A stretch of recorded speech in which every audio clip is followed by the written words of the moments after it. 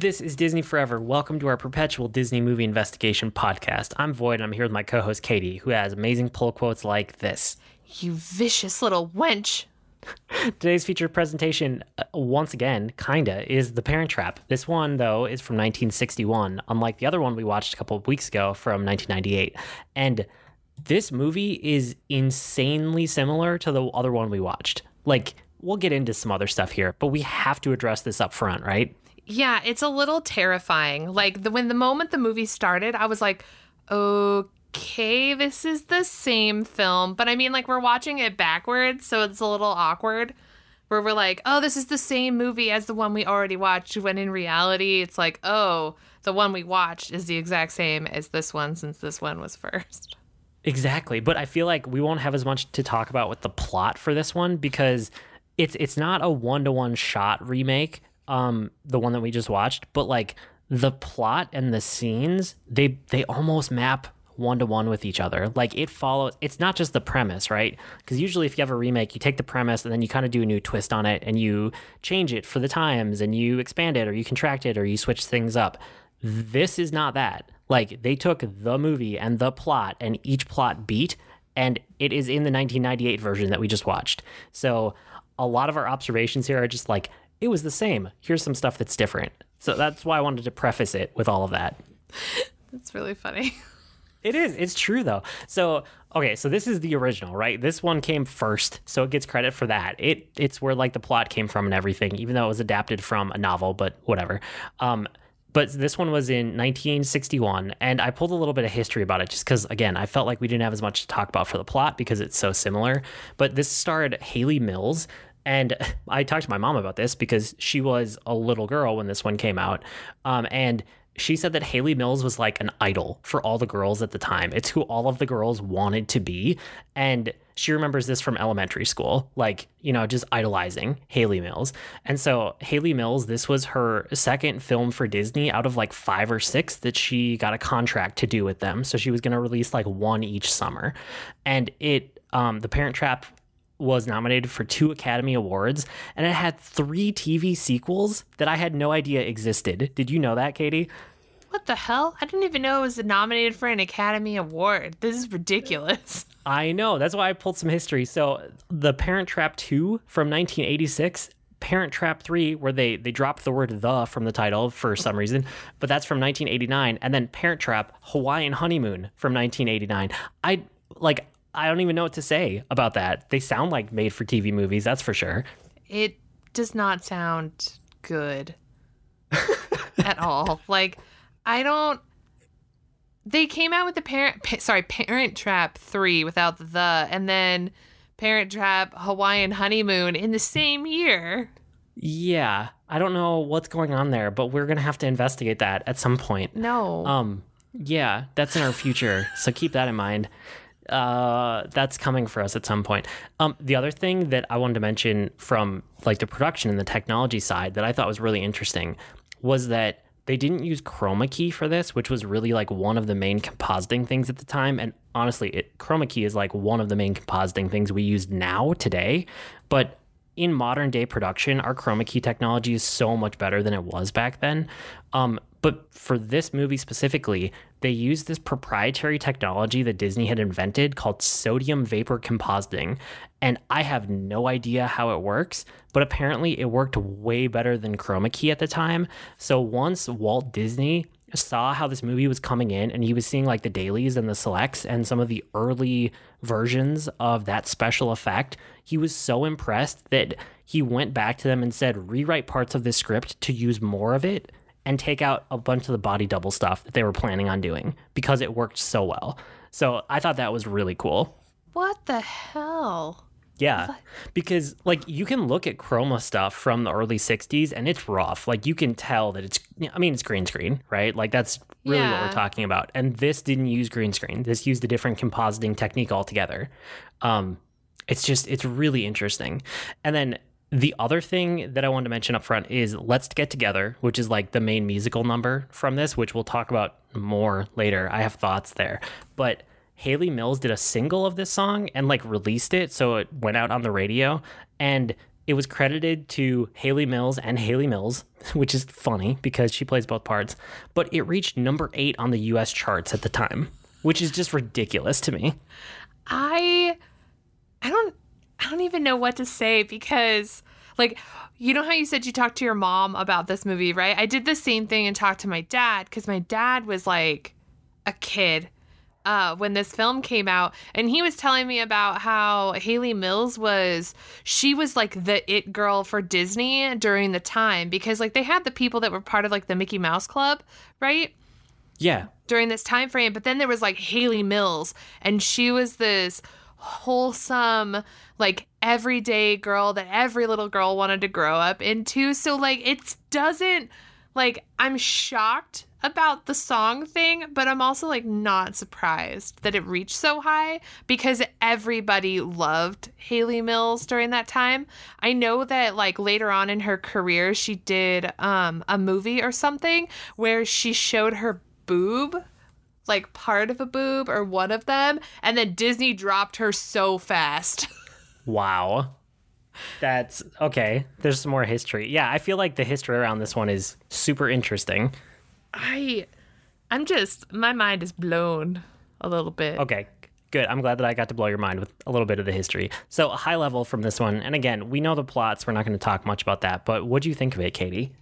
Well, I said that it kind of scared me how similar the films were because it was just, I mean, that's similar. They were like exactly the same. I will say, though, that the camp stuff was way shorter in this one. You're right. And the time that it took for them to realize that they're twins was like right off the bat. Like they saw each other over the milk cartons and were like, WTF, and then moved on. Whereas like in the first one, it took, not the first one, God, in the 1998 one, it took forever for them to figure out that they were like the same person. Yeah, we brought this on ourselves by doing these out of order. Yeah. We should have gone the other way around, but hey, we learned our lesson. You know what? Lindsay Lohan deserved to be first, I'm just saying. She did. I agree with that, actually. But I will say, like, the number one thing that bugged the absolute crap out of me this entire movie is I hated the way that girls and women talk in this movie and other movies in the 1960s. Because if you listen to the way they speak, it's this, like, always sort of this damsel in distress kind of like tone to their voice where they like need somebody to rescue them. Yeah, it's like, bad. It's just not good. And like whenever they're shocked or whatever at something, it's like, oh golly gee, oh my kind of like expression. And it's like, no, honey, you don't need no man. You don't. You really, really don't. You don't. I agree. I agree with you, Katie. I mean, there's a bunch off about that throughout the whole thing. And it's this current of like 60s, early 60s sexism that just runs through the entire movie. Yeah, it hurts. Hurts a lot. It's bad. But again, we got to acknowledge it when we go back to the Disney back catalog, right? There's stuff like that throughout it. Yeah, I mean, the early 60s sexism bugged me a bunch as I was watching this movie. And then also there's a bunch of ageism in there too. Both directions. Things where like people are in their 40s and they're like, oh my gosh, you're so old, you're ancient. And then people who are like, in their mid-teens and they're treating them like little kids that can't do anything. So both ends of the ageism spectrum really bothered me in this. So those were like two of the things that stuck out to me. But yeah, the big thing is that it's essentially the same plot as the other one. It's so beat for beat the same plot. The one thing that stuck out to me right away is that there's no England and there's no English accent in this one, which I love about the Lindsay Lohan one. I went into this movie assuming that one of them was going to be British. Me too. And she wasn't. One was from Boston and one was from California. But the one from Boston didn't sound like a Boston girl. Like, I thought they would at least do something with the accents to try to accentuate that. But it didn't seem like they did. I would have stuck her more like Upper East Side, like Soho, kind of like Manhattan, New York girl, 100%. More than anything. I agree. I think that's kind of the accent they were going for. So I don't know why they said Boston instead of, like Manhattan. Like that would have been a much more fitting for what they went for with this one. So moments from the film, Again, it's a lot of the same moments. I had a couple things in here. There's the housekeeper in California. I don't remember what her name was because they didn't characterize her very well, but she has this thing where she just loves gossip, but she keeps saying, I'm not saying a word while she's talking out the other side of her mouth and gossiping. And I loved it every single time. Like, I'm not saying a word. I'm not saying a word. And then she just says all of this gossip. And it shouldn't have made me laugh because it was such like a dumb joke, but it worked. Oh my God. I don't gossip, but like at the same time, like I love hearing gossip. I live for gossip, but I try not to spread gossip, so I get it. Yeah. And then one of the other things was the stop motion opening was kind of interesting. It was this like animated opening, and I always forget that there's some point in there around I don't know when it happens. It's got to be like 60s or 70s where all of the credits move from the front of the movie to the end of the movie. And we're so used to our modern day where like all the credits happen at the end, except for maybe a couple in the opening sequence. But movies, when you go farther back, the entire credits roll at the beginning, or there's like an intro sequence that gives you the whole credits. And this movie is one of those. And so the whole opening is this like weird stop animation with these like cupids. What did you think of that, Katie? They literally gave away the entire film in the opening sequence. Yeah. It was so frustrating. Like, I called that out immediately, and my dad was like, look, people back then weren't that sophisticated. And I was like, God, Dad, that's rude. You're like, Dad, you were there back then. I was like, so you're calling yourself not sophisticated? This movie came out in 61. My dad was born in 52. I was like, Dad, you watched this movie. I know you did. Yeah.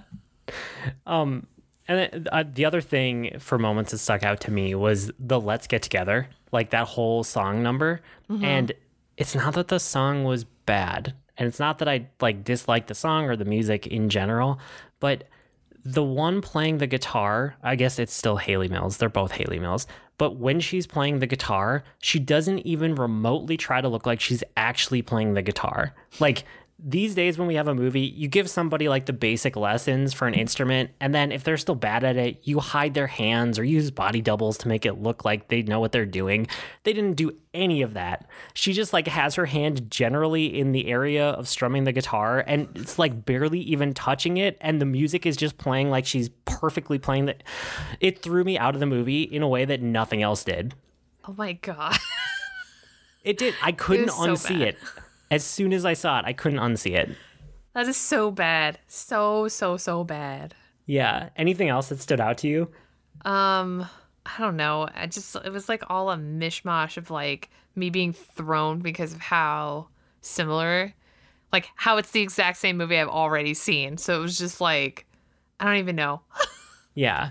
Okay. Well, let's get into the bad and the good about it. So the bad, I feel like, again, like the overall plot, I thought was still good, but like there's a bunch of stuff that we kind of mentioned a lot of it, right? Like that early 60s sexism and ageism that's throughout the whole film. There's also like some domestic violence. And the thing that threw me about it was that it was so casual that like there was no huge consequence or reaction or anything. It just happened and then they moved on. And that's like really troubling to my modern sensibilities. So there's an ex-wife and she just punches her husband at one point, and it's just kind of like, yeah, that's the way it is, and they just move on with the day. And then when the gold digging like future wife is there and she gets pissed off and she's about to leave, she just slaps one of the kids, like full force, like in the face slap, and everyone's just kind of like, okay, and they just let it go. Like, I just don't understand that like casual level of domestic violence. Like that was really, really bad. I don't want to say that this is like a product of its time, like thinking that maybe It absolutely was. I mean, you're right. It was. I just wish that I could feel better about the 60s, but I can't. I know. And as we're doing some of these 60s movies, I think we're going to run into more stuff like this that really sticks out to us as being in your face bad in a bunch of ways. There's also this kind of like obsession with looks and physical characteristics of people as a measure of their character that's really disheartening. And it goes back to some of the sexism that we talked about, and some of the ageism too, honestly. But it's just like equating people's worth to the way they look. it just feels bad. The whole thing feels bad. And again, none of this is like the center of the plot or the focus of the movie, but it's this current throughout the whole thing that it's unavoidable. Yeah, it's just like, use the word disheartening, and that's really just like how it feels. Especially just because you see this so much with like during this time, because even in the acting world too, right? So like the actors that portray these characters where this rampant sexism is apparent, it's also like that in the industry too. So like the older the female actresses, like the older that they got, like their worth and the parts that they got and the roles that they take was based on like how they looked and how thin they were and all that stuff. So like their worth was measured based on their physical characteristics rather than their ability. So It's true, and it's sad. And yeah, I mean, we know that it's still true today, but this is very rampant, in your face 60s version of it, which is, again, it's disheartening. So that's some of the bad. The good stuff, the story is still good. Like, the story is fine overall. It's the same plot, right? And we talked about last time. I still prefer the Lindsay Lohan version, but then again, you and I are a product of our time too, so it's probably part of it. Yeah.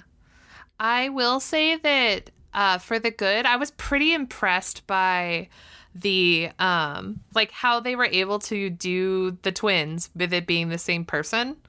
Yes. Still, like, I was still very impressed with that. Even like it was just as impressive in 1998, right? But it was, if you think about it with the way that it was then, like, that's even more impressive that you couldn't really tell that they were filmed separately.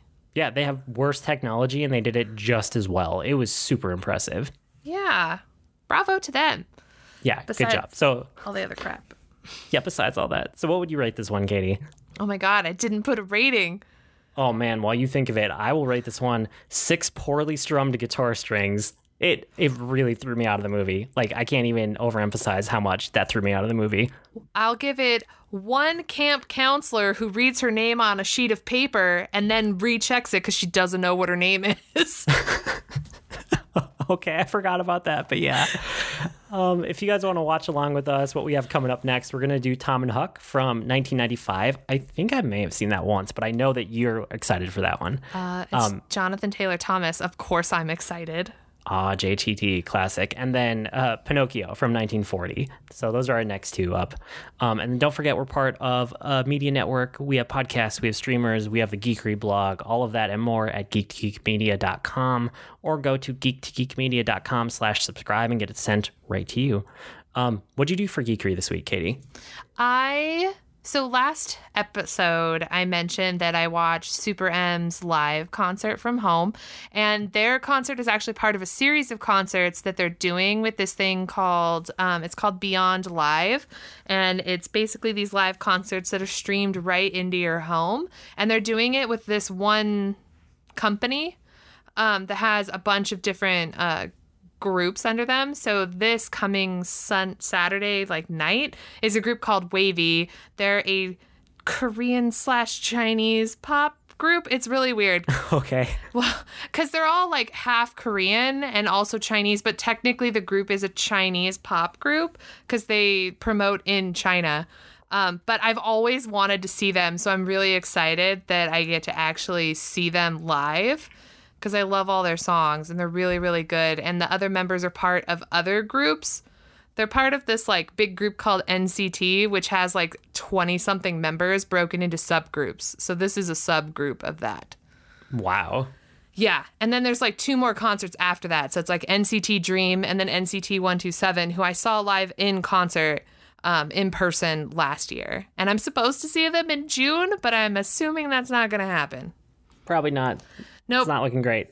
Nope, I gave up that dream. But anyways, I spent Sunday night sulking around the house because I was supposed to go see ATEEZ, which is another K-pop group that I absolutely love. And I've been looking forward to seeing them for a year and a half. And I didn't get to see them because of the pandemic. So I watched ATEEZ music videos and waved my light stick in my living room. Nice. That's great. Yeah. And I'm planning on doing that exact same thing this coming Sunday when I I'm supposed to be at the BTS concert. Except with BTS, I actually have like concert DVDs, so I'll put in a concert and then wave my light stick, which is exactly what I did like 3 weeks ago at Bang Bang Con, which was like a live streaming of all their concerts with my light stick. But I'll do it by myself, not with my friends, and not for 12 hours. Yeah, not for 12 hours, I think is the key difference there. But hey, you're getting your K-pop fix, so that's good. Yeah. I started watching Star Trek Picard, which I don't know how much I mentioned on this podcast before, but I'm like halfway through the season and it's really good. I want more Star Trek like this. Like, it has enough of the classic feel to it, but it also has that like modern twist, right? Where it's for streaming. So it's like a consistent storyline. Every episode ties into another. There's no filler arc, and it's like a nice compact like 10 episode arc. Like, I would love more Star Trek like this. Have you watched any of Picard yet? I have not. I do know that they were doing like you could sign up and get a month free or something because it's on CBS Access, right? Yeah. And I don't want to pay for CBS Access at all, but I might do it because Picard is my favorite captain. Well, yeah, I mean, he's the correct choice. Yeah. Oh, he's the only right choice. That and Yes. and every day Sir Patrick Stewart releases a sonnet on Instagram, so he reads a sonnet a day. So why would I not want to watch his TV show? Because I love him so much. I would love to hear what you think of this one. I got to finish it too, and then we could almost do just like a totally off-topic episode about Star Trek Picard. But anyway, Picard has been good. And then the other thing is I'm kind of out of new video games just because the pandemic has thrown off release schedules and has pushed things and delayed things. So I'm digging into my gaming backlog in a way that I rarely get to do. And I've been playing a bunch of Hitman 2, which is really, really good. I love this game. It's fantastic. It's not just like a murder game, which is kind of what it sounds like. It's called a Hitman.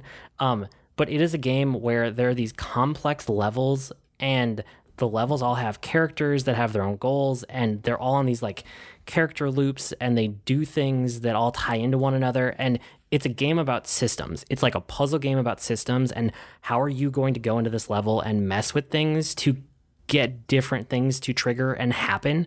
And there's so much complexity that goes into it that it just meshes with my brain in the perfect way. I love getting my head into systems and figuring out how they work and then messing with them. And that's literally like what this game is, even though it's framed through Hitman, which is like you're trying to find some people and assassinate them. That's kind of your goal in each level. And just as an example, is because all of that is kind of vague. There was one that I did the other day where I pushed a Formula One car driver down an elevator shaft while I was wearing a pink flamingo mascot uniform because I was blackmailing her and it went wrong. And that's just like such a perfect encapsulation of what this game is and why I love it. So yeah, Hitman 2 is really, really good. What? Yep, video games are good, Katie. Breaking news.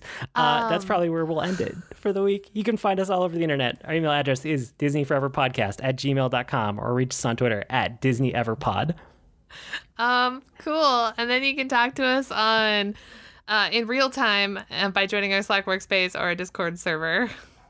I blog at agreenmushroom.com, and you can find me at grnmushroom. That's green mushroom without the E's on Twitter. I'm also on the Geek Geek podcast where we talk about all sorts of things like Hitman 2, but a lot of other things too, with BJ Keaton. You can find me on Twitter and Instagram by following me at Lady Catherine P. I'm also the co-host of Tea Time with Katie and Chelsea and our K-pop podcast, You Can't Stop Me Lovin' K-pop. This has been Disney Forever with Katie and Void. We'll be back next week as long as Disney keeps making content. That can't be forever, right? It's okay if they do, as long as they don't have women talking like they're always a damsel in distress.